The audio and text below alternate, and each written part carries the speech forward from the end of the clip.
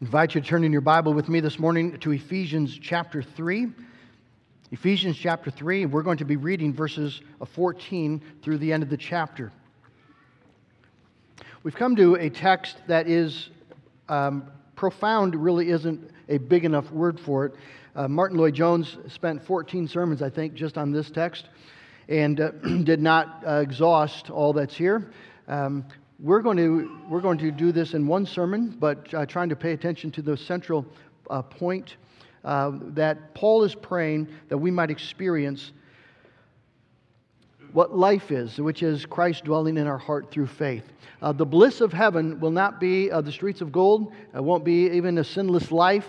The bliss of heaven will be an experience of the love of Jesus Christ. And that's what Paul prays for us in this life, in this text. Let's give our attention then to God's Word. Ephesians chapter 3, beginning at verse 14. For this reason I bow my knees before the Father, from whom every family in heaven and on earth is named, that according to the riches of His glory He may grant you to be strengthened with power through His Spirit in your inner being, so that Christ may dwell in your hearts through faith, that you, being rooted and grounded in love, may have strength to comprehend with all the saints what is the breadth and length and height and depth, and to know the love of Christ that surpasses knowledge, that you may be filled with all the fullness of God. Now to Him who is able to do far more abundantly than all that we ask or think, according to the power at work within us, to Him be glory in the church and in Christ Jesus throughout all generations, forever and ever. Amen. Let's bow in prayer for a moment. Father, we just now, as we come to Your Word, ask, Lord, give us ears to hear it. Your Spirit has been poured out. Lord, may He be at work in power, that we might receive this prayer and this wonderful assurance of Your love for us in Christ. We pray it in Jesus' name. Amen. As we've been going through Paul's letter to the Ephesians, we've been asking the question, what does it mean to be a Christian?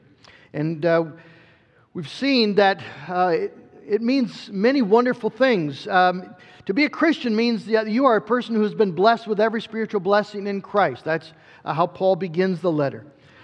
You've been elected from before the foundation of the world. You've been adopted into the family of God, redeemed by the blood of Christ, forgiven all of your sins. You've been made alive with Christ in His resurrection. You've been seated in glory with Christ as He sits at the right hand of God. These are the blessings that we have. And so to be a Christian is to be the recipient of an astounding gift of God's sovereign saving grace. But there is also an essential experience to being a Christian. You are not just the recipient of good things that God has done for you, but there is an experience to the Christian life, an essential experience, which is Christ dwelling in your hearts through faith. I think John Stott has said that is maybe the tightest summary of the experience of the Christian life. The authenticating mark of the Christian life, in a sense, the experience of Christ dwelling in your hearts through faith. You see, the Christian life really is, at its core, about a personal relationship with Jesus Christ. This is a truth that I think is sometimes overlooked, or neglected at least, in Reformed churches. It is unfortunately and undoubtedly true that it is possible to grow up in a solid Reformed church, assuming that being a Christian is simply about assenting to Christian doctrines or engaging in Christian practices. And so if you assent to the doctrines and you engage in the practices, you simply assume that that's all there is to being a Christian. And I don't think that's being consciously taught, obviously, but in our emphasizing of the doctrines of the biblical faith, we can neglect, to our own discredit and harm, the essential experience of the Christian faith. You see, the doctrines of Scripture are essential, aren't they? You can't have a real faith in Jesus unless you know who He is, unless you know what He's accomplished. The doctrines are absolutely essential. But simply knowing the doctrines, well, it's not enough. You see, an intellectual grasp of the truths of the Christian faith, that's not what the Christian life is about. C.S. Lewis says that the doctrines of Christianity exist in relation to the Christian life the way a map exists in relation to the country. So, say for instance, you have a map of the Rocky Mountains, and you've studied the map. You could name the 20 highest peaks. You can list the various rivers and streams, all their names. You know the passes. You know the map. But obviously, you still haven't been to the mountains, right? If that's all you've seen, if that's all you know, well, you don't know about the mountains. You have to go to the mountains. Otherwise, you'll never understand just what it feels like to be awed by the towering peaks and to smell that crisp mountain air. You won't know what it's like to see an eagle's, just soaring above the cliffs, or the elk grazing down in the valleys. You won't know what the pine smells like, and how cold the rushing streams are. You won't know about the mountains with a map. You have to go there. You got to experience it. You see, and only an experience of the mountains can move you to worship. Well, it's exactly like that with the Christian life.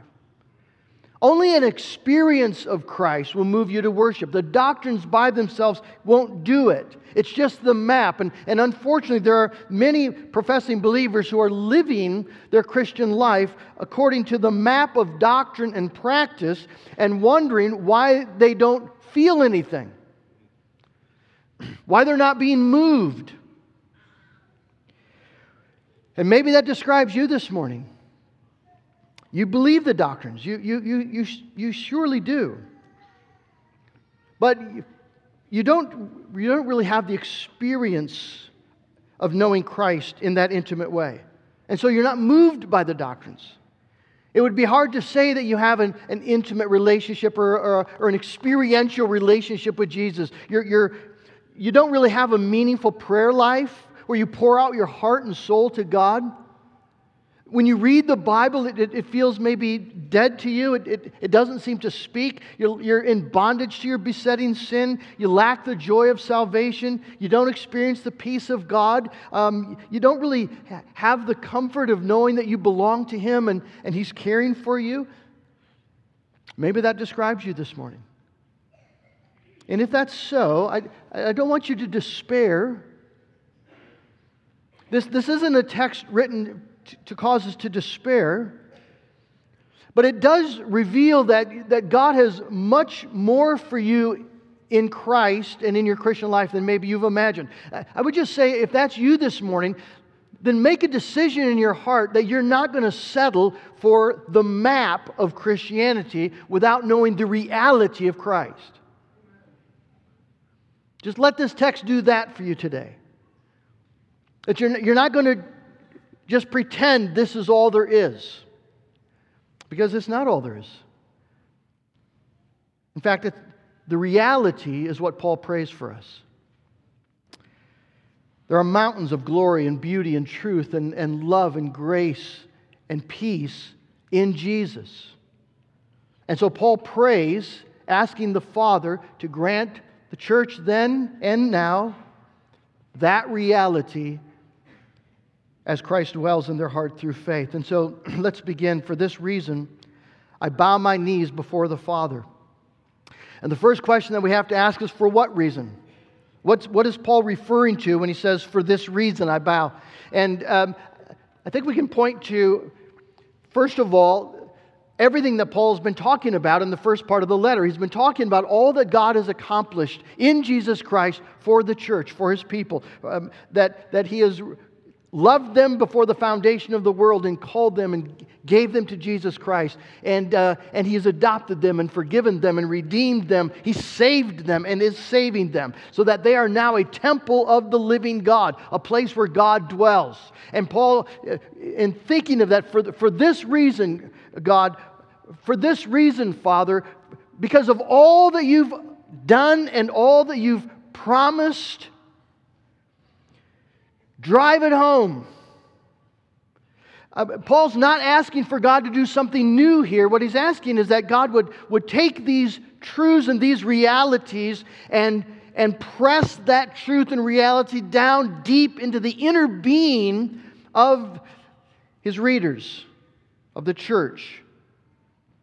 So that they're experiencing in an ever-deepening way that communion with Christ in their inner being, so that it's affecting them. You see, we all recognize that there's a difference between an intellectual grasp of something and a grasp of it in your inner being. Keller uses the example of sin. We all know that sin is a thing, and we can name certain sins, and we acknowledge that we commit sins. But Keller says, if you find that you are impatient, angry, frustrated, despairing, right, when you see people sin, well, you don't have a grasp of sin in your inner being. If you're shocked by what other people do, maybe that would be a good way to say it. If you're shocked by what other people do, you don't really understand the reality of your own heart.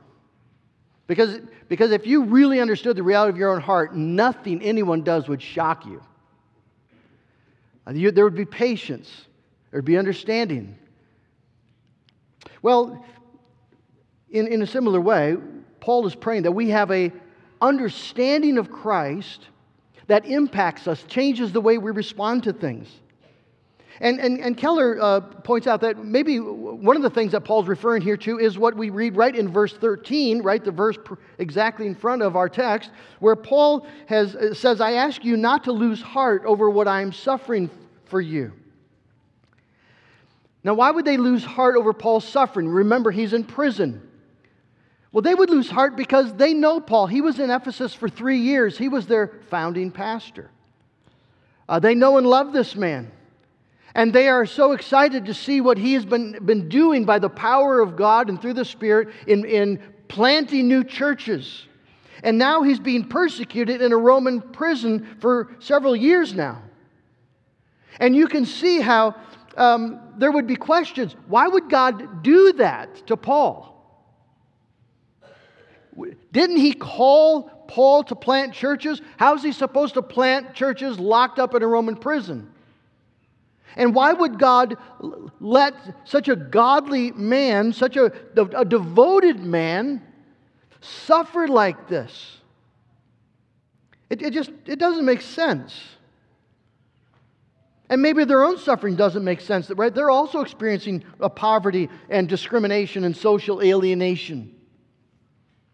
And you can imagine a new believer wondering, if God really loves us, why do we suffer so much? Why is it so hard? It doesn't make sense. I think most of us have asked those kinds of questions when we face discouragements and things that don't make sense. When we see little children suffer,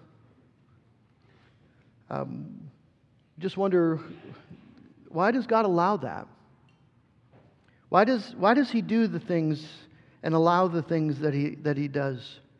And how can you stand with joy and peace and comfort in the midst of those kinds of hardships and that kind of discouragement? We see that Paul, for this reason, is teaching us a very important principle and lesson in this prayer, because Paul wants them not to be discouraged. He wants them to be able to stand and to have peace and comfort and joy in the midst of the reality of his and their suffering. But he doesn't pray for a change in their circumstances. He doesn't pray that he'll be set free. He doesn't say, I don't want you to be discouraged, so let's pray together that God gets me out of here, or that your suffering is removed. Instead, he prays that the Father would deepen their experience of the love of Christ in their inner being.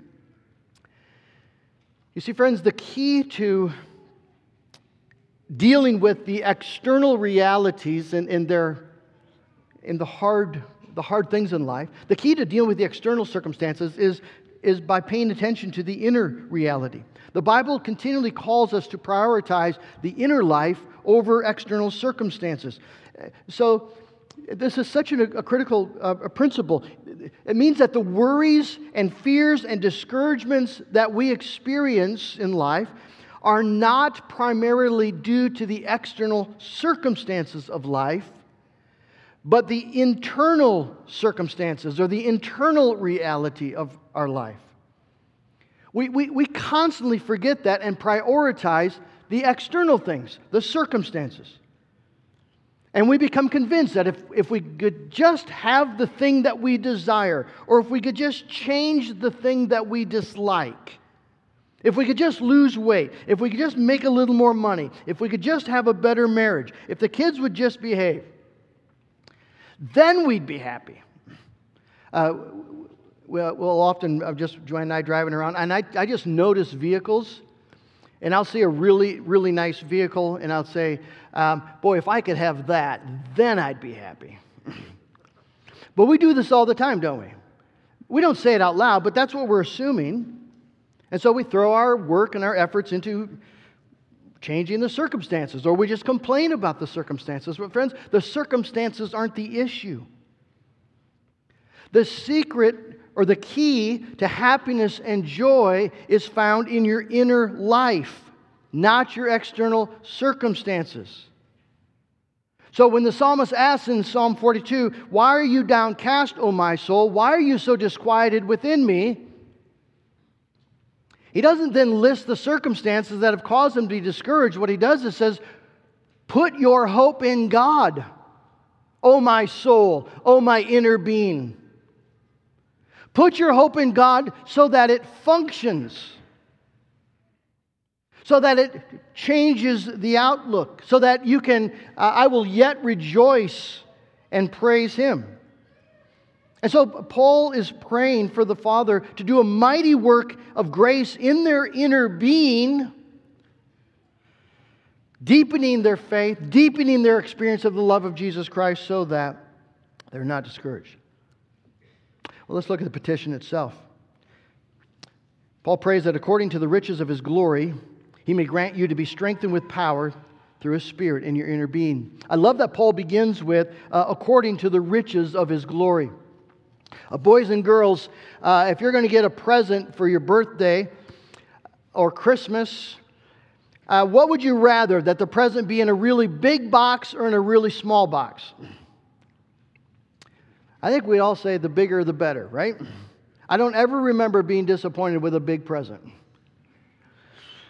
Unless it's hiding a really small one, right? That can be. Well, Paul wants us to understand that this gift is coming from the biggest possible box imaginable. It's coming from the infinite resources of the glories of God. So all the power and the wisdom and wealth of God, according to your riches in glory, Lord, I'm going to ask you to give a gift out of that. So we should have great expectations. Well, what's the gift? The gift is that God would grant that we would be strengthened with power through His Spirit, supernatural Holy Spirit power in our inner being, so that Christ dwells in our heart through faith. Notice, the experience of Christ dwelling in your heart is a gift. It's something the Father gives by the ministry of the Holy Spirit. It's not something that you can create or accomplish by doing more, studying more, trying harder, being better. It's a gift that God gives by His Spirit. But it's a gift that comes through faith. So you see, the Spirit uses means, primarily His Word, right? The Bible that He wrote. And so the experience of Christ dwelling in our heart will be accompanied or accomplished as we feed on His Word by the power of the Spirit. But again, it's something the Father grants, and so that means we have to ask for it. Not work for it, but ask for it. Remember what Jesus says in Luke chapter 11:13. If you, being evil, know how to give good gifts to your children, how much more will the Father give the Holy Spirit to those who ask Him? We need to ask for the Holy Spirit. Father, give us the Holy Spirit. One of the things that surprised me, I have to say, when I was graduated from college and I was attending for a while First Assembly of God, I was just surprised at how readily the charismatics pray for the Holy Spirit. I did not experience that growing up. And I think it's a God-honoring biblical way of thinking about the Christian life. How much more will the Father give the Holy Spirit to those who ask Him?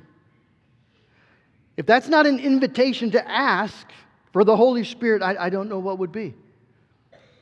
See, the path to a greater experience of Christ in your life is not try harder. It is to pray.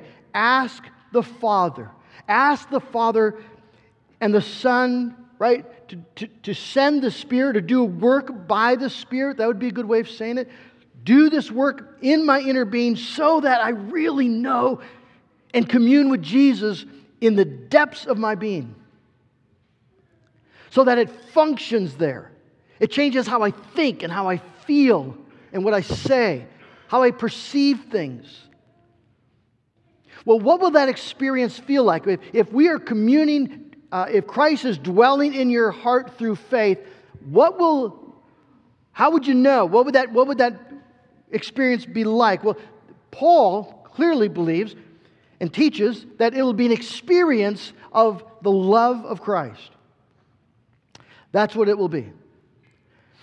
It'll be, so he says, Father, grant that they can comprehend, means to grasp, to lay hold of. Help them to grasp, to comprehend the love of Christ in their inner being. Not just intellectually, but in their inner being, that they know it. That is, well, it's just so essential to the Christian life. It's the beating heart of the Christian life. So Paul will say, the life that I live in the flesh, I live by faith in the Son of God who loved me. That's the Jesus he knows. The Son of God who loved me and gave His life for me. That's how you make sense of Paul's lifestyle. His willingness to suffer. His eagerness to go home and be with the Lord. Because he'd experienced the love of Christ. You see, imagine how your life might change if you were absolutely convinced in the core of your being that Jesus knows you and Jesus loves you completely and is committed to doing everything in His sovereign power for your eternal blessedness. Everything. You see, so think of the blessedness you could have in times of hardship and heartache, times of loss or trial. You wouldn't be wondering if God has abandoned you or fearing that God is judging you for your sin. Isn't that where we tend to go? But if you're convinced, if you're experiencing Christ dwelling in your heart and you're convinced in your inner being of the love of Christ, those aren't the questions you're asking. You wouldn't think that your life is spinning out of control. You wouldn't have any reasons to be afraid. The King of heaven, the Lord Sabaoth, the Lord of the host of the armies of heaven loves you. And He's committed to loving you and to guard and guide and protect you all the way into your eternal home. And nothing can snatch you from His hands.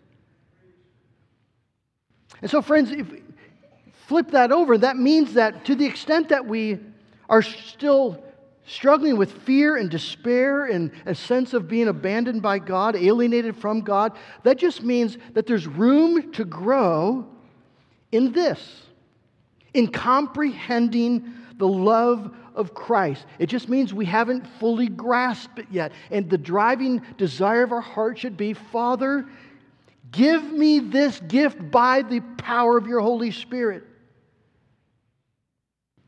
Give me this ability by the power of your Spirit to comprehend this one thing, the love of Jesus Christ for me.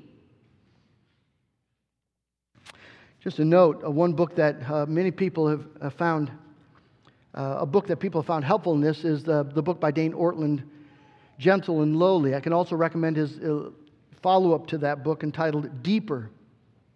Both those books are intended to drive this very thing home.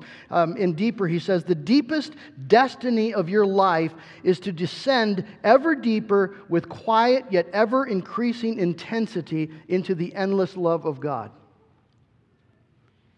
Let me read that one more time. The deepest destiny of your life as a Christian is to descend ever deeper with quiet yet ever increasing intensity into the endless love of God. I think that's exactly right. I think that's exactly what the experience of heaven will be. Now, what difference will it make in this life? Well, Paul speaks of it this way, that you being rooted and grounded in love. He uses an agricultural term and an architectural term, right? Rooted, plants, grounded, foundations in love. Paul wants us, you see, to experience the love of Christ the way a plant experiences nourishment from the soil. That the love of Jesus Christ sustains us and feeds our soul. The love of Jesus Christ makes us grow and bear fruit for the glory of God. It's all the love of Christ doing that in us and through us. And He wants us to experience the love of Christ the way that a building experiences its foundation, so that there's stability and strength because of that foundation. So that when the storms of life come, we're not blown around. And when false teaching comes, we're not easily swayed to and fro, but we're founded on all that we know of Christ in His love for us. So there's a foundation. And we face the realities of life like everyone else, but we don't despair. We don't feel like we're abandoned. We don't lose our hope, because our hope is built, you see, on nothing less than Jesus' blood and righteousness. The song says, when darkness veils His lovely face, we rest on His unchanging grace. When all around our soul gives way, He then is all our hope and stay. On Christ, the solid rock, I stand. That's what Paul is praying for us. That we have an experience of a conviction of the love of Jesus Christ in our inner being that gives us a confidence of the Father's love. When we cannot make sense of His providence. And friends, there will be times you simply will not be able to make sense of His providence. You don't know why you're experiencing what you're experiencing. You don't know why this dear brother or sister or family member is suffering the way they're suffering. It does not make sense to you why a loved one would be taken away. So how do you fight the sense of bitterness, the questions that God has erred in some way, that God has fallen short of His promise, that this doesn't work? It won't be enough to say, well, I believe in the sovereignty of God. Because the sovereignty of God still means that God did it. Martin Lloyd-Jones says this, when I cannot understand, when my intellect is baffled, and when I cannot explain, love still holds me up. How vitally important it is that we should take time with the foundation and make sure of being rooted and grounded in love. The only thing that will give you the strength to stand is a conviction of love. Jesus loves me. God the Father loves me in Christ. And Paul wants us to grasp it in all of its beauty, in all of its totality, its breadth and length and depth and height. That we have a sense of the vastness of all the love that God has poured out upon us in Christ Jesus. That as far as the east is from the west, you think of breadth, as far as the east is from the west, so far as He removed our transgressions from us. You think about height, as far as the heavens are above the earth, so great is His steadfast love towards those who fear Him. You think about length, you've been loved from eternity into eternity. You think about the depth. Jesus Christ descended from the heights of glory into the deepest pit of hell to rescue you. How great is the love of God? And Paul just prays that that would move from an intellectual assent into a heart conviction and experiential knowledge of this majestic love of Jesus Christ in our inner being, so that we are filled with all the fullness of God. In other words, that we're overflowing with all the grace and love and joy and peace and confidence that God has for us in Jesus Christ. Now, why would Paul want that? Well, he'd want it, obviously, for our own benefit, for our peace, our joy. But notice, as Paul concludes his prayer, now to him who's able to do immeasurably more than all we ask or imagine, Paul realizes he's praying a large prayer, but he's praying to a great God. And he's praying this prayer so that God would be glorified. To Him be glory in the church and in Christ Jesus throughout all generations, forever and ever. Amen. You see, Paul has this grand vision in his mind of things the way they ought to be. It's a vision of a church, Christ's church, an assembly of people gathered from every tongue, tribe, nation, every economic and social class, every one of them a sinner deserving condemnation, and every one by the rich mercy of God made alive in Jesus Christ, joined to Him. And that church, abiding in the love of Christ, is standing in the face of tribulation.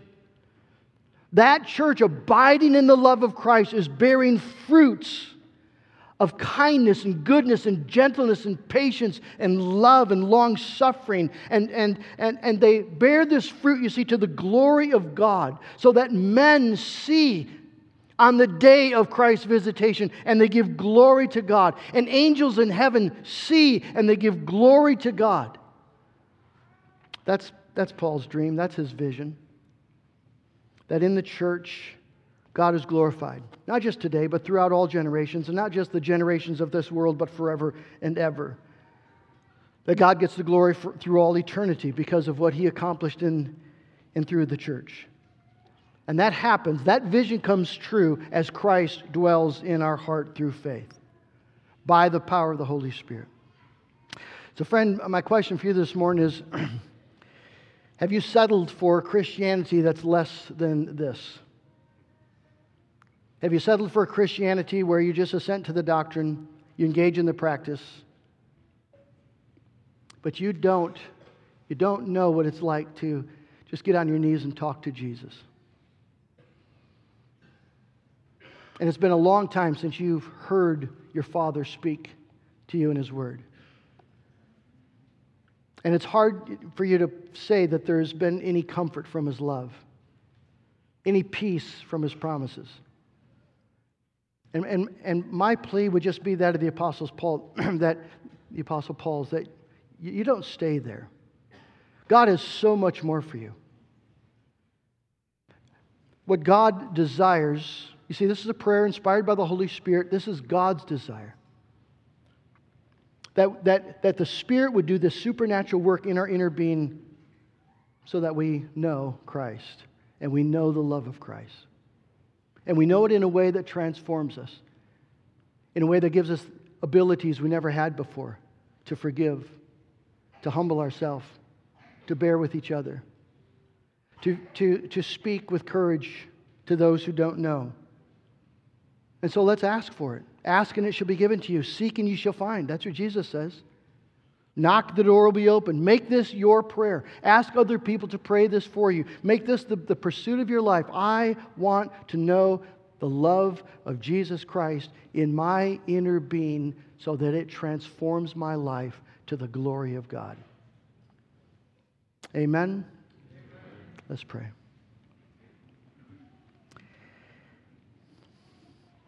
Our Father in heaven, I thank You for this prayer. I thank You the Spirit inspired it. I thank You, Father, this is Your desire for us. And, oh Lord Jesus Christ, I thank You that this is Your passion for Your church. That we would know Your love for us in all of its fullness and all of its glory, its depth and breadth and height and length.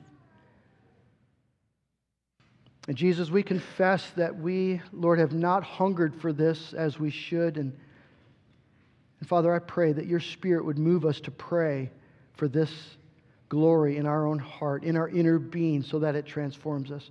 Father, I pray for those this morning who've been exposed by your word and they just realize that it's not something they know about.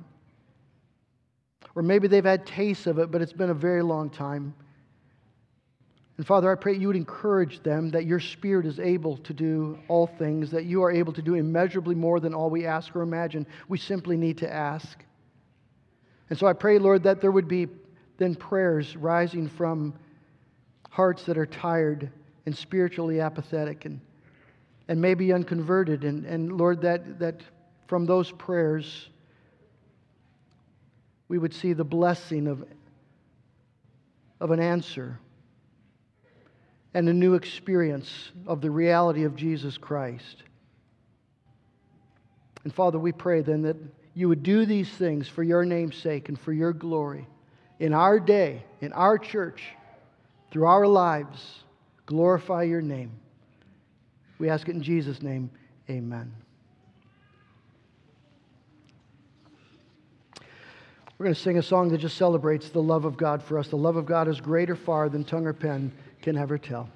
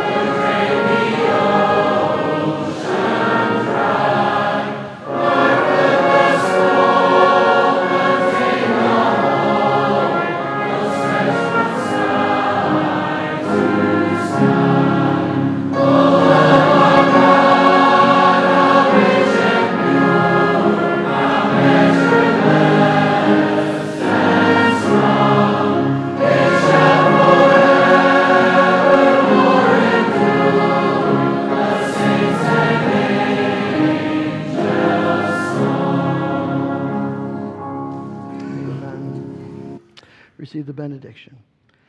Now may our Lord Jesus Christ himself and God our Father, who loved us and gave us eternal comfort and good hope through grace, comfort your hearts and establish them in every good work and word. May the Lord direct your hearts to the love of God and to the steadfastness of Christ. Amen.